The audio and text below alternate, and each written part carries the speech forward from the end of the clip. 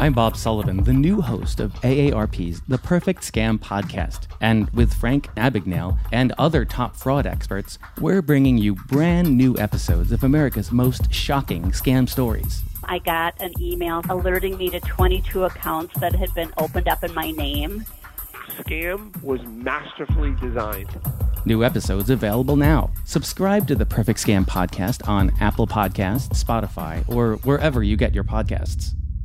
Zenni offers prescription glasses starting at $6.95, as well as affordable sunglasses, blue blockers, and more. The best part? Try any frame, anywhere, with our 3D virtual try-on. Visit Zenni.com today and change the way you buy glasses forever. Well. What the fuck you mean you don't know DJ Mark B? You better preach it. Say that.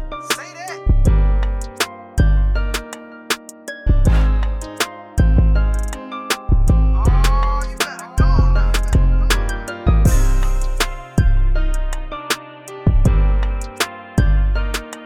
Welcome to Preach Care, Preach with Rashad. Here with another episode, another sermon. Not a lot of news, not a lot of topics right now, so we're going to finish up our series of the greatest each position, and the last but not least is the power forwards. Rashad, we've been going through, we had like big debates about why Steve Nash so high, or why he's so low. Bill Russell, go ahead and knock him down. The small forward debate and the shooting guard debates, between Jay West and Dwayne Wade. But the power forwards, it's not as bookend as it seems.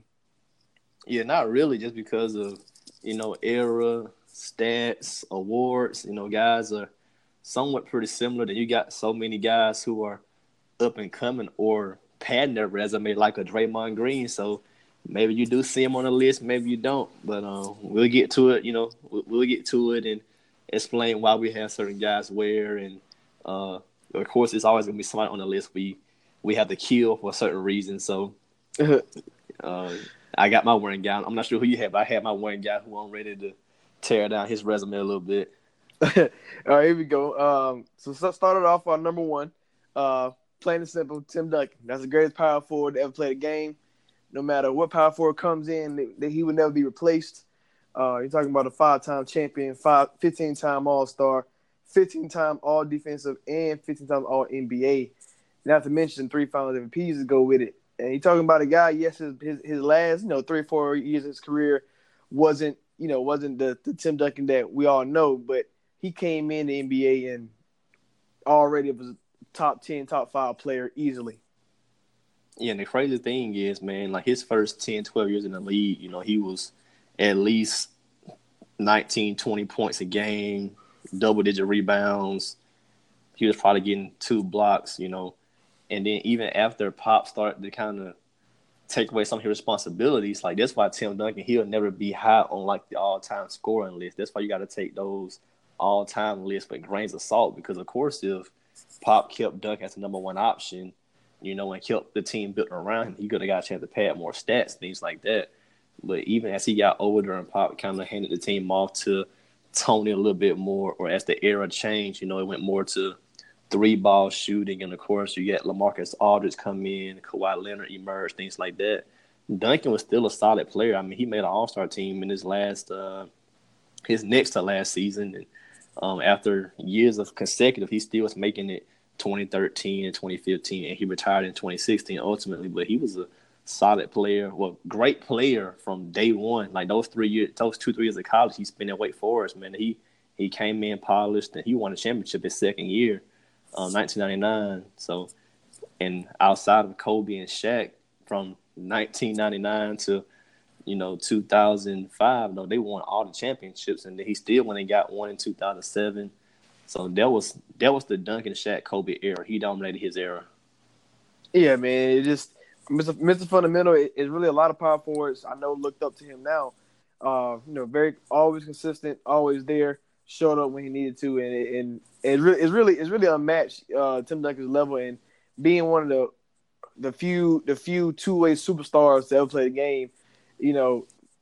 That right there alone, where you can be elite on both ends of the court, that really what drives you to be number one power forward. Yeah, he's easily one of the 10 greatest players of all time. If you have him a little bit outside the top 10, like 11, 12, I mean, that's I won't say it's absurd, but I can kind of see why, because people kind of forget about the Spurs. They always overlook their 5 championships, or because it's a small market, people kind of forget about the Spurs. They focus more on the glamour of Lakers and Knicks and things like that. But Tim Duncan, he's, in my opinion, one of the 10 greatest players of all time. Depending upon if you think Kevin Durant can pass somebody like him or pass a Larry Bird, you may end up moving Duncan down. But I think he's one of the 10 greatest players of all time, and definitely the greatest power forward of all time. Yeah, for my top 10 list, he would never get replaced. Let's move on to number 2. I have Charles Barkley. Now this is where we get interesting because we believe 2 through 5. Everybody debates that and about who's where and whatnot. Like I said, I'm going with Charles Barkley. I think he was better than the rest of the power forwards that we're going to talk about after this. And just the fact that, I love his impact and being able to be the number one guy and take a team. I think, I know a lot of people say, he don't have a championship ring and that's like his biggest fault. But you're talking about a guy who was very undersized, yet he averaged 12 rebounds a game. He put up 22 points. He was the leading scorer on the 92 Dream Team. And if he would have came in 2 or 3 years earlier to Philadelphia, that would have been a dynasty. We were talking about Boston, talking about Lakers, but if he would have came with Moses Malone and Dr. J, like in their still elite prime, Sixers would have dominated the 80s. That's my opinion. Then when he went to the Suns, to able to carry that team each and every year. Yes, he had Kevin Johnson and Dan Marley, but if he would have had better number 2, I think he would. I'm gonna say he would have beat Michael Jordan, but as far as talent level, he was. I think I would say he was a top 3, top 4 player during his prime of his career. So, I just think Charles Barkley just can do it all, and like I said, be undersized with that much heart and being able to dominate. It's kind of very impressive to me. For number 2, I went Karl Malone, and I have him over Charles because of. Let's look deeper than the stats of what they got, things like that. Of course, we know Karl's very high on the all-time scoring list, but just they played in the same era. Basically, their careers ran, neck and neck together. Both, like you said, guys on the Dream Team. I went Karl just because Karl was a better defender. We know Chuck didn't play defense. So being both sides of the ball, I took Karl for that reason. And back to them playing in the same era, Karl made more All-NBA teams, and in certain years he made a higher All-NBA team over Chuck. So I counted that as a factor. And then, of course, Karl got 2 MVPs to Chuck's 1. Granted, you could say neither guy deserves any of them because they played in the same era as Michael Jordan. But, Karl does have 2 MVPs to Chuck's 1. And as far as everything else, skill-wise, they pretty similar. Both are great scorers, multi-dimensional scorers, great rebounders. Both had some mid-range game. Neither one of them could get past that guy in Michael Jordan in the finals. Karl losing twice and Chuck losing once. But just on their careers running running neck and neck together from the time they were drafted until – basically, they left the league, and Karl lasted longer than Chuck. I just think Karl's career, in comparison to Chuck's in that same era, I gave him the edge. Now, if we move on to number 3, I do have Karl Malone there, and sometimes, like you said, we have to kill somebody and knock somebody, and that's why I put Malone 3 over behind Charles Barkley, is because yes, he was dominant on the Utah Jazz. He was always a contender every single year. But I have to knock them. I have to knock him, and I did the same thing with John Stockton. Is when you look at the year that Karl Malone won MVP. I believe he won one of his MVPs during the lockout season, if I'm not mistaken. And they went into yes, it was a lockout season. But they won the championship. They went to the final 2 years in a row. But prior to that, and this is the perfect time to finally win a championship because there's no Michael Jordan. He already retired, come back during lockout season, short season with veterans and Carmelo and John Stockton pretty up there in age, but it's not a long grind. 82 games, it's only like 56 games, I think, and they got put out. Not even to the Lakers, to Shaq and Kobe, not even to Tim Duncan and David Robinson. And to me, when you're the MVP and you're not losing to one of the greats, especially in a series, I think that kind of like hurt him to me, and why I have Charles Barkley over him, because I just think, how could y'all do that? I understand, you play certain teams and it's all about matchups, but then again, if your whole career has been based on not getting over that hump of Michael Jordan, he's finally out of the way, and then you have new humps like I said, Kobe and Shaq, and you got the star of Tim Duncan, but you didn't even have to see them. That kind of hurt me just a little bit, which is why I have him 3. Yeah, for my number 3, I went Mr. Kevin Garnett, the big ticket. I think Kevin Garnett gets overlooked, like, historically in all aspects of carrying a team, in terms of his elite defense, in terms of just how great he was during his prime. I mean, some of that's probably because in Minnesota he only couldn't get past the first round pretty much. He made the playoffs a lot of times, but as far as getting past the first round, that was as far as he could get. Sometimes even getting swept. But then when he did finally get some help with Sam Cassell, Latrell Sprewell, Wally Zerbiak, Flip Saunders coaching, he did go win the MVP, and he did make the West Finals, and he lost to the Lakers, who at that time had Shaq and Kobe, and went on to the finals to lose to Detroit. But when you gave Kevin Garnett just a little bit of surrounding talent, the guy could make something happen. And of course, we know how his career ended up playing out, getting traded to the Boston Celtics and going to get that championship in 2008. Mr. Anything's Possible. He's a defensive player of the year. The guy could hold by himself. He was, so long, perennial 20 and 10, 20 and 12 guy. He was just an all-around elite talent. He could handle the ball. He could score the ball in multiple ways. I mean, this guy was – I think he's one of the top 25 players of all time, but he gets overlooked because he played in the era with Tim Duncan. He played in the era with Chris Webber and things like that, Rasheed Wallace, Amari Stoudemire, and then coming on down the line with Chris Bosh and some of the other guys, Pau Gasol. So he just kind of gets overlooked. Of course, the other greats in the same era, Shaq, Kobe, AI, T-Mac, Vince Carter, he just played in that era where there's so many other names. You kind of forget about Kevin Garnett, but I think just what he did with Minnesota, carrying them to the playoffs all those years, then when he finally started to get some surrounding help, carrying them to the West Finals, and of course what he did with Boston, I just think he warrants the 3rd spot on this list. Now, I'm gonna ask you this: now, if he didn't have that, if he didn't get the chance to go to Boston, and he kind of faded out like the rest of like Tim Duncan, Malone, and Barkley, and I know Barkley tried to change teams in his career, but if Tim Duncan, if Kevin Garnett had like kind of faded out to Minnesota, would you still put him 3rd if he didn't ever get that championship, or what? Yeah, even without the championship, I still think he warrants the 3rd spot just because he played both ends of the floor. Great, like he was just so great at so many different things. Like I have Charles Barkley at 4, and the reason why I have him at 4 because he didn't play defense. Kevin Garnett he never took any.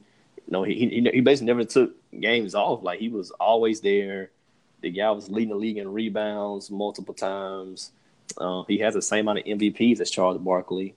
And, just Kevin Garnett's talent level, it was off the charts. He's one of those first guys who came straight from high school and kind of somewhat pioneered and helped made it more common, more popular because he did, he struggled a little bit coming out of the gate, but once he found his footing and finally got some stability with the team, he took off like a rocket, man. I mean, it didn't help. They kept trading his best players like Stephon Marbury. Yes. He was there, and they got rid of him. And so, far as Kevin Garnett's playoff success, you only can have so much playoff success when you're the lone star playing in the same era as Shaq and Kobe's Lakers, Duncan and his big 3 Spurs, and things like that. You only can have so much success. I mean, Dallas with Dirk. So how much success could he really have? C-Webs, Kings, those are better teams than just KG by himself. So I've never really just knocked him for losing in the first round those years because he didn't have the supplementary pieces. Everybody knows when you have a big, they need supplementary pieces. It's not like a wing who can go get their own shot.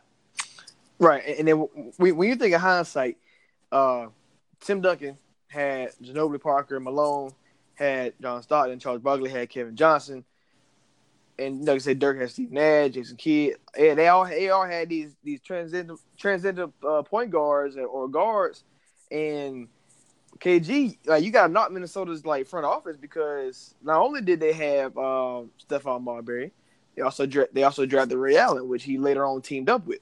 And I'm just saying, hindsight wise, they could redo that again. They would have kept Ray Allen, they would have kept Marbury, and then that would have been, who knows, that would put them over the hump, but it would have gave you more indication of is Kevin Garnett that elite player to get teams over the hump with a little help. You see in Boston, they pretty much passed their prime at that point, but I mean they're like, on the mountain coming down. But those three together, Paul Pierce and Ray Allen with them, they was able to, Paul Pierce the scorer, Ray Allen the shooter, and Garnett the defender.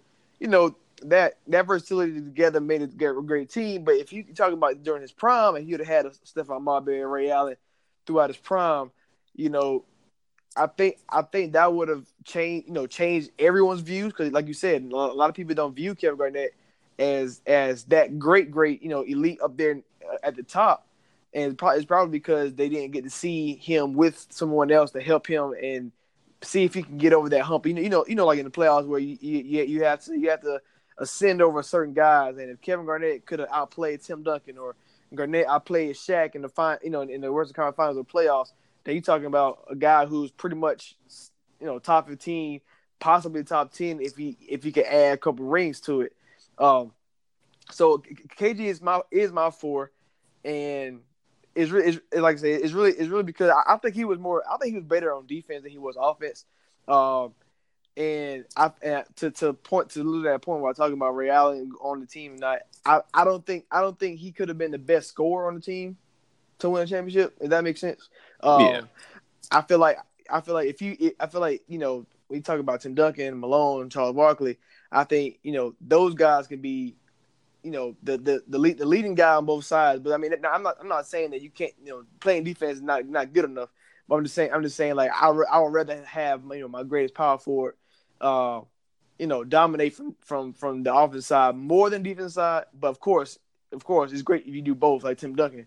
But not everybody can be Tim Duncan. So but I have KG on that light just because I wish I could have seen it. I wish I could have seen him with the star during his prime instead of on the back end of his career where he's going downhill. But nonetheless, though, Kevin Garnett had a great career, and even that small glimpse of him in Boston, when you seen them at age 35 plus and how great they were together, you're like, man, if only, So and I'm glad people are looking at Kevin Garnett's situation and Ray Allen, and now you see really that right there sparked this new era about people playing with changing teams and getting out of situations because they don't want to be the Garnetts, the Barkleys, the Malones of the world. Even though Malone and Barkley actually got there and they could have won. I mean, of course, Michael Jordan was so great, but you don't want to be like Kevin Garnett and how Kevin Love was when you just stuck and there's nothing you can do but just play great numbers and all that. So I'm glad like nowadays that big three forming in 2008 changed the way the NBA has, because now you got players teaming up. It's like, I can't win here. Let me go somewhere else. Because I'm gonna waste my prime, and now you see a lot of guys do that. Yeah, I mean, I think the big threes have always been around. It just with the Celtics, it kind of became more of a phenomenon because LeBron couldn't get past it, so he wanted to take his legacy into his own hands. Like everybody knows, KG was diehard loyal to Minnesota. He didn't want to leave Minnesota, so that kind of was his downfall. But once he was drafted 1995 and 95-96 season. They didn't make the playoffs, but the years after that, he made the playoffs and, was winning 40 and 50 games, 40-plus games, 45, 47, 48, 50 games regularly, things like that. My number 4, I said earlier, is Charles Barkley, only because the three guys I have above him, they could all be lead number 1 options, and they also provided defense. Chuck just didn't provide the defense. He had a great prime, though. I mean, this guy from Philadelphia to Phoenix, I mean, the numbers are staggering. He's the round mound and rebound for a reason. At his size, 6'4", 6'5", being as agile as he was, being able to shoot. Like Chuck really changed the game. Like they put in rules of you couldn't back down for too long because Chuck was killing guys. He was killing guys on the block, just backing them down, working them. Like a 6'5", 265, 270 guy. You know, he was. I mean, that's basically what Zion is now. But man, Chuck was in his prime. He was a tough dude. What he did with the Suns, taking them to the finals. What he did with the Dream Team. Having an epic season, you know, Chuck definitely warrants the fourth spot on this list. I mean, what else can you say about him? The guy was transforming from the basketball court, and now you got him in the TNT booth giving us some great commentary. So he's been a Hall of Famer on and off the court, in my opinion. All right, move number 5, and we both have Dirk. This is where we believe Dirk fits in. Charles Barkley, I would give him a C+ defensive grade. But Dirk Nowitzki, I'm gonna give him an F. That's exactly why he's a number 5. Exactly, he was so one-sided. Yes, and we're not knocking him from being great. Like you talking about a guy who put a team on his back that transcendent shot where you fading away with the knee up, man. You know that it is always beautiful. Dirk Nowitzki can step on the court and you have to worry about him at all times. He probably was the only one I would say out of these, out of the 5 that when the game on the line, you know it's going to Dirk, and the thing about it is you don't know where. At least you know with Tim Duncan, he gonna catch it on the block. Karl Malone, same way. You might catch Charles Barkley, coming off something, off a screen and being able to attack the rim or something. But Dirk from anywhere on the floor, he can make the shot. And like I said, we were talking about this already before on our best of best champions, and Dirk. The reason why we had Mavs so high is because him being able to beat a team like the Heat and being the best player on that team, man, that was very remarkable. But he was always consistent, always steady, and you know what you're gonna get from him every day and every night. And it's reasons why you had to put a Tyson Chandler next to him, or early in his career, Sean Bradley, because you needed some defense on with him, because as far as big man wise. And I'm glad he came in the era that he did, because you think about the era now, if he was in his prime and they did, now where you going, Dirk had to play more of the center role, kind of like, most power forwards playing the center role. But nobody can touch him. Dirk would be killing the game if he was in his prime right now. Yeah, he killed the game when he came in. So he would definitely be eating the game up now, because his specialty is spacing the floor, shooting jumpers, things like that. He would be killing the game. He'll be killing the game offensively, and defensively he might be worse than he was. Just because, with all the analytics. Yeah, he could. Yeah, it's just crazy. But Dirk changed the game. I know we had guys like Tony Kukoc come in prior, but to finally have that star of the European player, that really he really set it off, and he was, to be honest, he's the reason why. If you think about it, he's the reason why Pistons didn't get Melo, because they went Dirk Nowitzki, because they thought, he could be like maybe like Dirk Nowitzki. It's the reason why tragic. It's very tragic. It's the reason why Spurs took a chance on Manu Ginobili. It's the reason why you got Porzingis and Luka taking chances on early in drafts. Even Bargnani with Toronto, he was kind of similar mode where he can space the floor, shoot threes, and maybe they thought, he could be like Dirk as well. So he kind of changed the game. He put the Europe game on the map, and allowing players like that to pave way. Some good and some bad, but at least teams took a shot on it, and I think it all started with Dirk. Yeah, around that time Dirk came in the league, you still had some guys like Drazen Petrovic, some Arvydas Sabonis. Like, you had some other guys international that were coming in the game, but I think Dirk really was like that true pioneer of, like, well, of course the Dream Team going overseas, they exposed the game to some other guys, but I just think, like you said, what Dirk did, so many guys, those stretch bigs, long, tall guys who can shoot with range. Dirk really brought that to the NBA. His patented one-legged fadeaway is the most unguardable thing I've ever seen. I mean, Kareem's skyhook is up there with that, but right. But we've Dirk, seen, yeah. But we've seen. But when you're Dirk, you're 7 feet and you backing the guy down and you just fade away like that, nobody can stop it. And we've seen guys like Kevin Durant even take that on. So Dirk's impact on the game internationally, also on the NBA game, it's revolutionized the game for the better, I think, because the European guys are so much more fundamental. Like on the American side, it's mostly athletic guys and who work on getting their skills later. But the international guys, they always come in with those skills, like a Doncic and Porzingis. They come in with those skills and can stretch the floor in multiple different ways. But we know Dirk's resume: made the finals twice, took down the Heatles in their first NBA finals MVP. I think 12-time All-NBA. Dirk was, I mean, like KG, that era of power forwards was crazy, man. Dirk, Duncan, KG, Chris Webber, Rasheed Wallace, Amari Stoudemire, Zebo.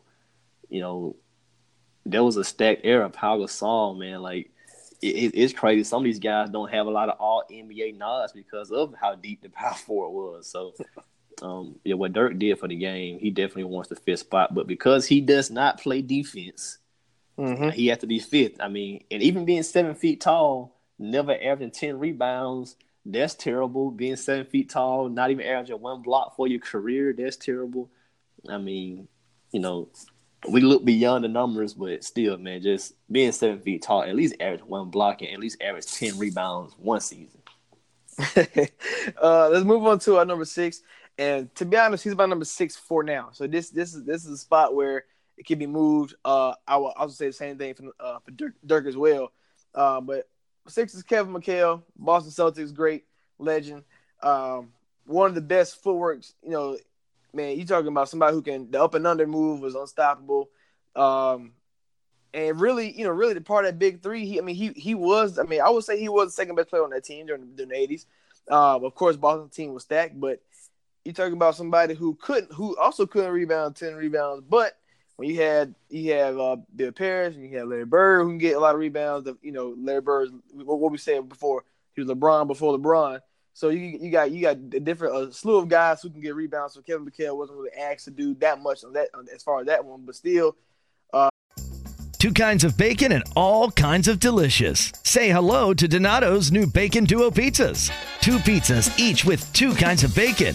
Try the new Pepperoni Bacon Duo with pepperoni, Canadian bacon, and hardwood smoked bacon. And the Chipotle Bacon Duo with Canadian bacon and Chipotle seasoned bacon. Now get $2 off a large Bacon Duo or any large pizza. Use promo code 2. Donato's. Every piece is important. He could really from the offensive side of the ball, like it was very relied upon because Rod Parrish, he can put the ball in the basket too, but Kevin McHale, besides Larry Bird, you need that other go-to guy. And I want to say when he got hurt, they missed him a lot. During I can't remember what playoff run it was, but yeah, they definitely missed him. They missed him a lot. And they did not look the same team at all. So Kevin McHale was very, very relied upon in that Boston Celtics in the 80s. And Kevin McHale, like I said, his up and under move, man. Oh gosh, you talking about guys and get guys play for it every time. He do play before, still get fought for it. So he had one of the best moves. Probably I would say a top 5, top 10 move all time as far as for him and him being the Celtics, him being able to win championships. Like he played both sides of the ball as well. And Kevin McHale really could do it all. And he probably get passed upon because of what he did as a coach, as a coach. But as a player, he was outstanding. Yeah, as a player, from his first All-Star game to his last All-Star game, which was 7 total All-Star games, his averages were 21 and 8. So you know how good this guy was, and like you said, he provided great defense, and alongside Larry Bird and Robert Parrish, that's a lot of size and rebounding right there. And of course, what the Celtics did in the 80s, competing with the Lakers, and of course, winning 3 championships. And Kevin McHale, he wasn't always a starter. That's how he won those 6 Man of the Year awards. But how we see the game now, like it don't matter who starts the game, it's about who finishes the game, who gets those minutes. So even though he didn't start the game, Kevin McHale when he did get in the game, he was giving guys the business. Like Charles Barkley's always said, Kevin McHale was the toughest guy he ever played against. So when you have a great like Charles Barkley saying, this guy right here is the toughest I ever played against, you know how great Kevin McHale is. Larry Bird has always sung Kevin McHale's praises. I mean, he was his career numbers don't really speak to how great he was because, of course, like I just said, he didn't really always start. And, of course, once he got injured, he never really came back the same. But if you look at his age 26 through age 33, that's basically the years he was an all-star, missing it once. I mean, the guy was 21 at 8. So just think about if you got those numbers over the course of a 10, 12-year career full-time in his role, he easily be probably number 3 or 4, you know. But, you know, that's just how it goes. For his role, the era he played in, and just the legacy of the guys we have in front of him, I think where we have him at number 6 is a great spot for him. Number 7, man, and this is who I say probably would be in my top 5 when it's all said and done his career, especially with the trajectory he's going, and that's Anthony Davis. Number 7 with a bullet. He going up the charts. Yeah, and now you're talking about him on the Lakers now in a situation where he can win. He listened to Kevin Garnett and he got out early because he was gonna waste his career in New Orleans. But you're talking about a guy already, man. He's only 26 years old. He is 6, 7-time All-Star, 3-block champ, 3-time All-Defensive Team, and 3 all-time NBA.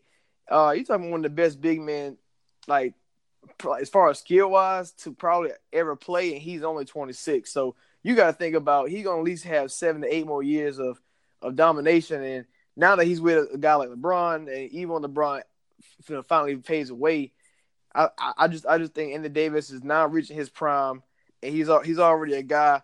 He's already a guy averaging 24 points a game, 11 rebounds, 2 blocks. It's kind of hard not to see that he's going to get better. And now that he don't have to force a lot of shots or be the one to take all the tough shots, now he's going to be in a winning situation. You're going to see a different Anthony Davis, and nobody really like watches. I mean, who watches New Orleans basketball? So lead pass, got to get the lead pass access.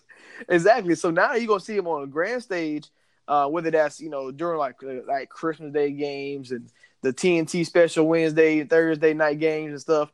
And of course, you're going to see him in the playoffs.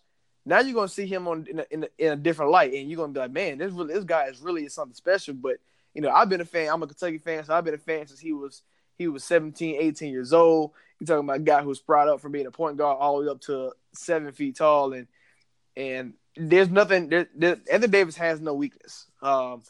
He got one of the best. He can make free throws. He can shoot the 3 ball now. And out of all these guys on the list that we already talked about, they are. It's something that none of them couldn't do. It's something. Dirk can play defense. Malone can't shoot threes. I mean, Tim Duncan really can't shoot threes either. So, but you got somebody who can do it in all phases of the game, from that point guard, assists, rebound, block, steals, 3-point percentage, free throw percentage, field goal percentage. Like, I don't think there's nothing you can knock on Anthony Davis except the fact that he hasn't won anything. And can you knock him for New Orleans? I mean, your best player he ever had was he had Boogie for 1 year, but Boogie towards Achilles in the playoffs, and then you had Drew Holiday. That's it. That's the best player he ever had. And Rondo kind of I won't say pioneered, but he kind of made that team really work. That's how they swept the Blazers, and then the second round they had a good series, but they just couldn't get past the second round. But I think if they had kept that team together, they could have probably made some noise, because Boogie would have took a little time to kind of get back in shape from his Achilles, but you keep Rondo, you keep Drew and AD, like you said, he's in his prime. That team could have made some more noise. Yeah, and really, we always going to be wondering that what if Boogie never tore his Achilles, could the Pelicans have done something in that second round? That's how a question that you got to think about, like, because they was, as far as a 7-game series, that's a hard team to stop when you got 2 guys like that. But yeah, Anthony Davis, he will be rising on this chart. And honestly, I already said Tim Duncan can be the best player all time. Davis can go out at number 2 for me. So I was just gonna say, man, he's number 7 with a bullet. He can fall anywhere between 2. He can either stay at 7, or he can go all the way up to number 2. Or if he just continues to ascend and even gets like 3 or 4 championships, it may be up for debate him being at number 1 because skill wise he does it all. Only thing he's really lacking now is just the resume. Like skill wise, he's as fundamentally sound as Tim Duncan. He's as long and athletic as Kevin Garnett. So I mean, that's a rare combination. He can handle the ball, score at every level. He just needs the resume now. That's really all he needs. He has the game. Just stay healthy and get your resume. Because with LeBron, he's now this is the best player he's ever played. But LeBron's an all-time great, still top 5 in the league to this day. So you're gonna get a chance to play with this guy for the foreseeable future, which we know is at least 2 years. Could be longer if LeBron decides to re-sign, stick it out. But I mean, this could be the beginning of something special for AD. I know the West is loaded, but this he's our age and he's still getting better.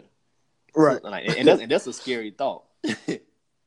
Yeah, and I think the only way for him to pass someone like Tim Duncan is you gotta think when LeBron does go, like let's say if they can get 1 or 2 with LeBron and he finally gets that on his map, he can take that kind of like a Kawhi approach where you won with the great, now you winning without him. Like and that's what they have to do. He's gonna have to win one with the great, learn how to win, and then to pass Tim Duncan, he's gonna have to be the best player on the best team, and the Lakers build around him. And then he can, still make all different teams, still being the MVP, and that's what he really needs as well. Because they've been saying, he's gonna win MVP, he gonna win the next 3 or 4 MVPs. But obviously you can't do it when your team not make the playoffs. So now that he's on a team and they can make the playoffs, I mean, it's gonna be hard to put 2 guys up there. Because that's why Durant and Curry never really won one together. It's gonna be hard to have 2 guys in the MVP race, but nonetheless, David's gonna get some MVP votes because you're gonna see this guy. Even if he does the same thing he did in New Orleans. And now his team is winning, they're gonna say, okay, well, he's an MVP candidate. So, end of the day was something special, and I really can't wait to see what happens. Oh yeah, it's gonna be an exciting year coming up, and gonna be some exciting years with him in his prime and getting better. Just gotta stay healthy. All right, and the last of our best top 8, we both have Elvin Hayes. I know a lot of people don't really know too much about him, but honestly, he should have had 2 championship rings. A lot of people blame him for not being able to go back to back just because of attitude and how he was. You either like him or you didn't. But 12-time All-Star. Like I said, he won the championship in 1978 with the Washington Bullets, now the Washington Wizards. Scoring champ, 2-time rebounding champ, 2-time All-Defensive NBA, and 6-time All-NBA. You talking about a guy. I wouldn't say a flash in the pan, but you think about it, like his prime wasn't too long, but he was great when he played, and he could do it all. And 21 points a game, 13 rebounds for a career. Also added 2 blocks a game. Elvin Hayes and Wes Unseld was like one of the best, as far as big man duos that ever played. And I mean, I like Elvin Hayes. I like everything he could do. At that point, he was what these guys like Tim Duncan, Karl Malone, I wouldn't say looking up to, but was trying to be at one point as far from being able to score and rebound and do everything for your team. And I mean, he to my opinion, he won the best. He was one of the first best power forwards to play a game. So he probably was number 1 until all these other guys came up. But Elvin Hayes, I mean, like I said, really, really unnoticed, but he was great in his time. Yeah, we have him at number 8 just because of, like you said, just the guys we saw more and what they've done historically really surpassed what he's done. And I think he'll get overlooked always just because of he played in the NBA when it wasn't merged. I mean, he only played a few years when it merged, but, all the guys who were in the NBA when it was just those guys, because the talent was separated, NBA and ABA. So once all the talent kind of got under one roof, he was already, going towards the downside then. So he really won't ever get a fair shake as far as that. But what he did in his time was still phenomenal. I mean, like you said, averaging 20 and 12 perennially, 2 blocks. That's pretty high standard stuff. So we know who we have at number 8. But I also considered Pau Gasol for this spot, man. I know I haven't been the best of the rest, but I considered Pau here because just because of the era Pau played in, he won't really rack up the accolades like that. And he wasn't really a crazy 20-point scorer like that, man. But just we know from the eye test and what Pau's done internationally and things like that, and his longevity in the NBA, We know we got a chance to see a lot of what Powell can do. I consider Powell for number 8, and I think that wouldn't be a bad spot to put him at number 8. But we both did go the Big E. Yeah, and the power forward position, it really, I wouldn't say top heavy because it's a lot of great power forwards. Like you said, the best of the rest. You got Paul Gasol. You have a guy like C. Webb who, if he would have got over the hump, beating the Lakers or beating the Spurs, I mean, you talking about a guy who probably is on the top 8 list. If he could have won a championship during that prime, because you know how hard that was to beat. In my opinion, 3 top 10 players of all time. And then you got, your defensive guys and Dennis Rodman and, like you said earlier, and Draymond Green.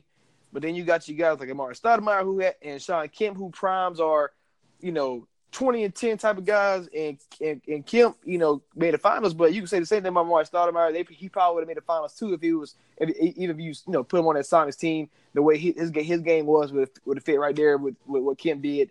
And even Blake Griffin, they all kind of go join together, and it's really a lot of great talent in this power forward position. I also consider Paul Gasol for my number 8. The only reason why I really didn't do it is because he played solid defense. He wasn't really great at it, but I think because he was able to get out of that situation in Memphis, go to LA and be a champion, that helped his legacy for sure.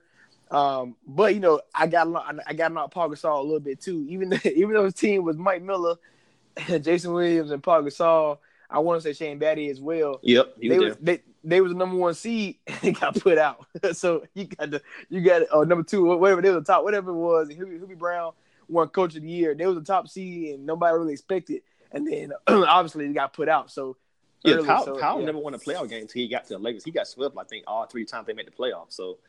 So I can see why you would knock him. Individual defender, solid, but great team defender. I mean, he would always steal those blocks on the team defense. Oh yeah, and like you mentioned, C. Webb. I have C. Webb in the best of the rest. Of course, we know he got hurt later on down the line, but prime C. Webb was a bad dude.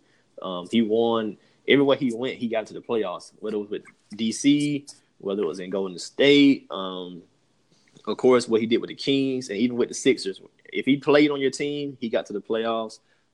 He never did get the championship, which I don't really define guys by championships, but he, the era he played in, it was going to be hard to come out the West. And he couldn't steal one on the back end with Detroit or Philly, playing with AI. But that's the bad thing about it though, because imagine if C. Webb. I mean, I'm not saying the reason why. I mean, I think C. Webb's in the same boat as Damian Lillard. When you think about, like, I'm not leaving because I'm making the playoffs. I have a solid resume in the playoffs, and why would I leave? But imagine if Chris Webber could have, like I say, it's always hindsight. But if Chris Webber could have said, hey, man, you know what? Forget. There's no way I can beat Lakers. There's no way I can beat Spurs. Let me go add an AI on my team in 2001. And you talking about a whole. I mean, that's a different series. But we talking about Lakers versus Sixers. But also talking about an East side team East Conference that really didn't have 2 stars. They had 1. Ray Allen Bucks, Iverson Sixers. I think the Nets just had really Kenyon Martin at the time because Carter and Kid was there too. You had what? Who else was in the East? Reggie Miller's Pacers.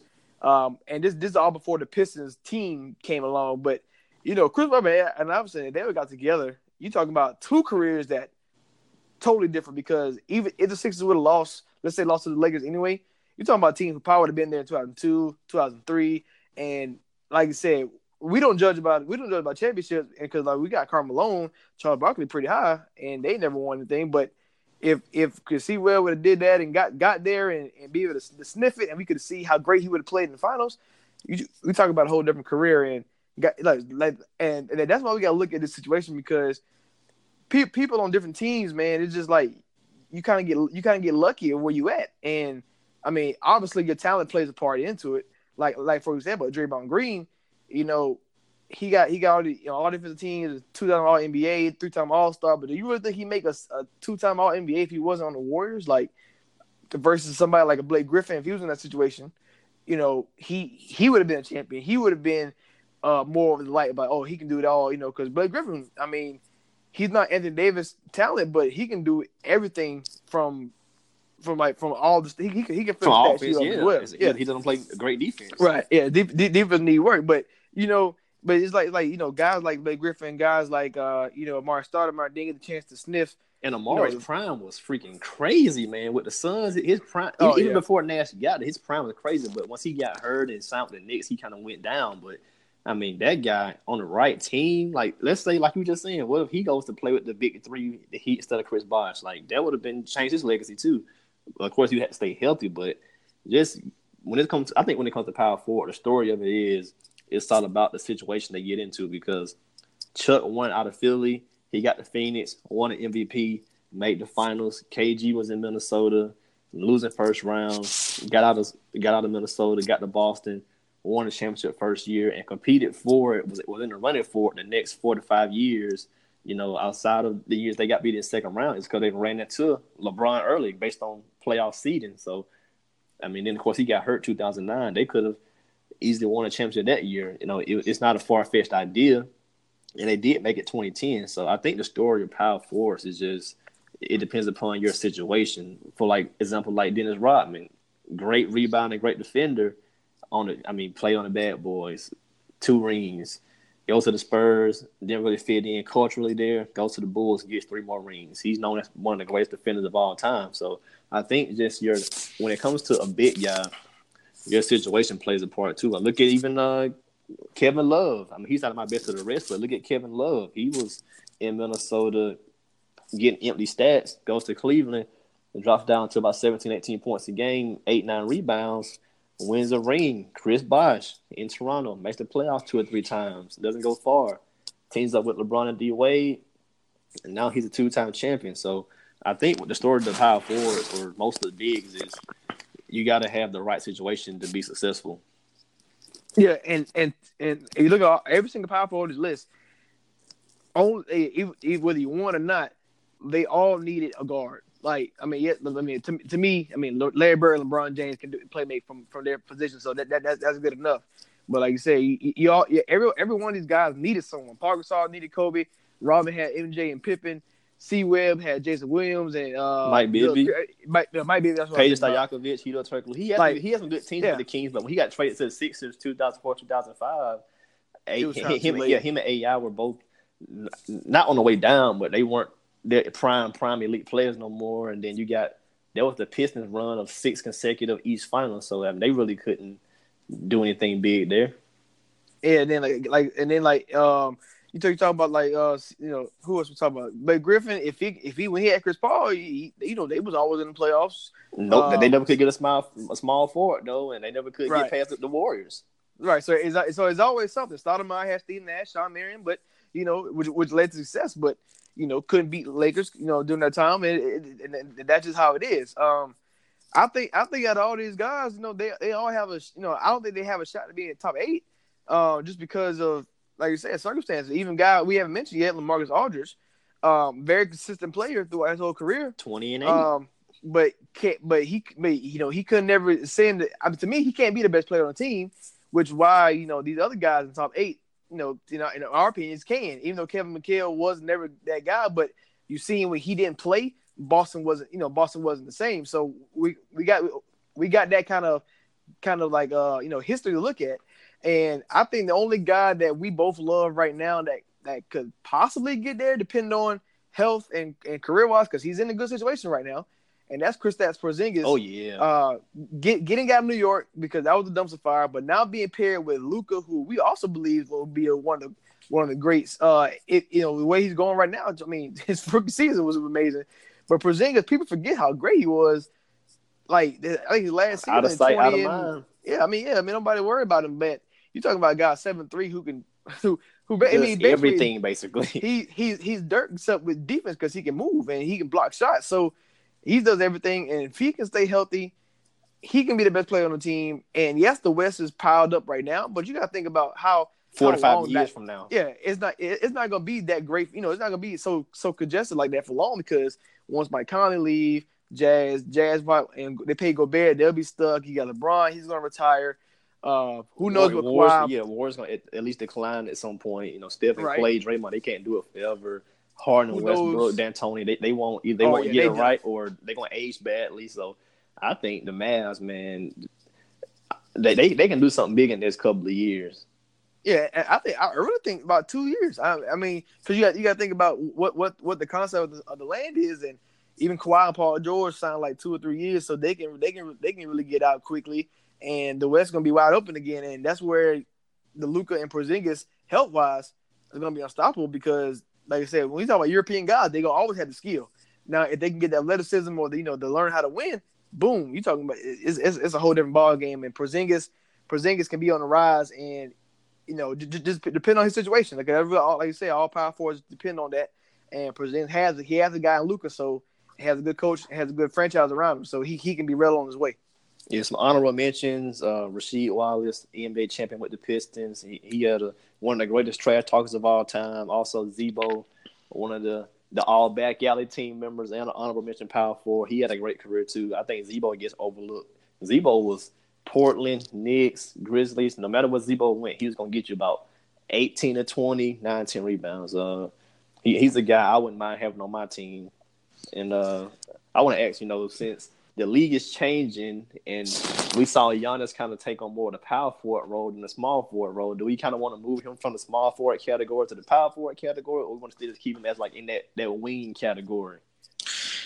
See, right now, man, Giannis is probably one of those guys like Allen Iverson, because yes, we call Iverson a shooting guard, but we don't really know what he really is, point guard, shooting guard. Giannis, I think Giannis might be in the same category. We just put him in his own category. But Jerry West too, combo guard, combo guard. So right now, I don't know what to call him because, like I said, a lot of people say he's a big, but he came in as a small forward. He played point guard too. He played shooting guard, so he don't play all of them. So we'll see where his career go. But if he does play power forward, that's another guy who should shoot up this list very, very quickly.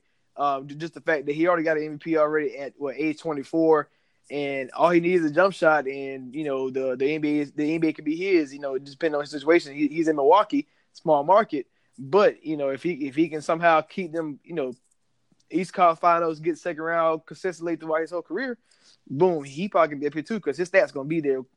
How much he does in the regular season, so he can be up there. We can't forget my boy, man, Darko Milicic, man. He was great. Oh man, nah, man. Man, you got to put Darko back in like the 50s to be with Dolph Schayes than to even get on this list. Bob Pitt or something. You got to take Darko back to the 50s to even be something. But Darko was terrible, man. That was the worst power forward picks of all time. But like I said, if it wasn't for Dirk, Darko would never got drafted. That was a major downfall, man. Pistons drafting Melo would have changed their legacy, Melo's legacy, and so many other things. But taking Darko kind of became a cautionary tale to leave some of these European 7-footers alone. So I guess in history-wise, we kind of think about it, it still did set a precedent of all 7-footers aren't good. I mean, Chauncey Billups, he even did an interview saying like he saw the guy work out and he was like, "This not gonna work." It's not gonna work. He still won a championship, and he had to pick. Yeah, it's terrible. Darko has a championship, and Melo does it, or Kirk Heinrich does it, and Chris Kaman does it, but freaking Darko does. That's crazy. Well, that's our power forwards. We might get together and at some point and put a maybe add 2 guests with us and go crazy with it and see if we can come up with a top 10, top 20 list. And see where people rank different things because, we're going to stay consistent. If I got Tim Duncan top 10, Barkley got to be after that because I got him second and powerful. I can't have Karl Malone above him. That just don't make sense. So we might do like a top 25 list. We're going to probably get a couple guys in here to debate that because you never know. A lot of people value different things different ways. I know a lot of people have like Dirk Nowitzki at the second best power forward. So I really want to kill somebody whoever does that. So ridiculous. Ridiculous statement. So make sure y'all check us out on Twitter at Mr. Rashad_2cool, Pastor Kevin Kev, Preach Kev, Preach on Twitter. Subscribe to the podcast on Apple, Spreaker, wherever you can find us at. Just Google us, you can find us. Yeah. Yeah, anywhere. Preach Kev, Preach with Rashad. We out.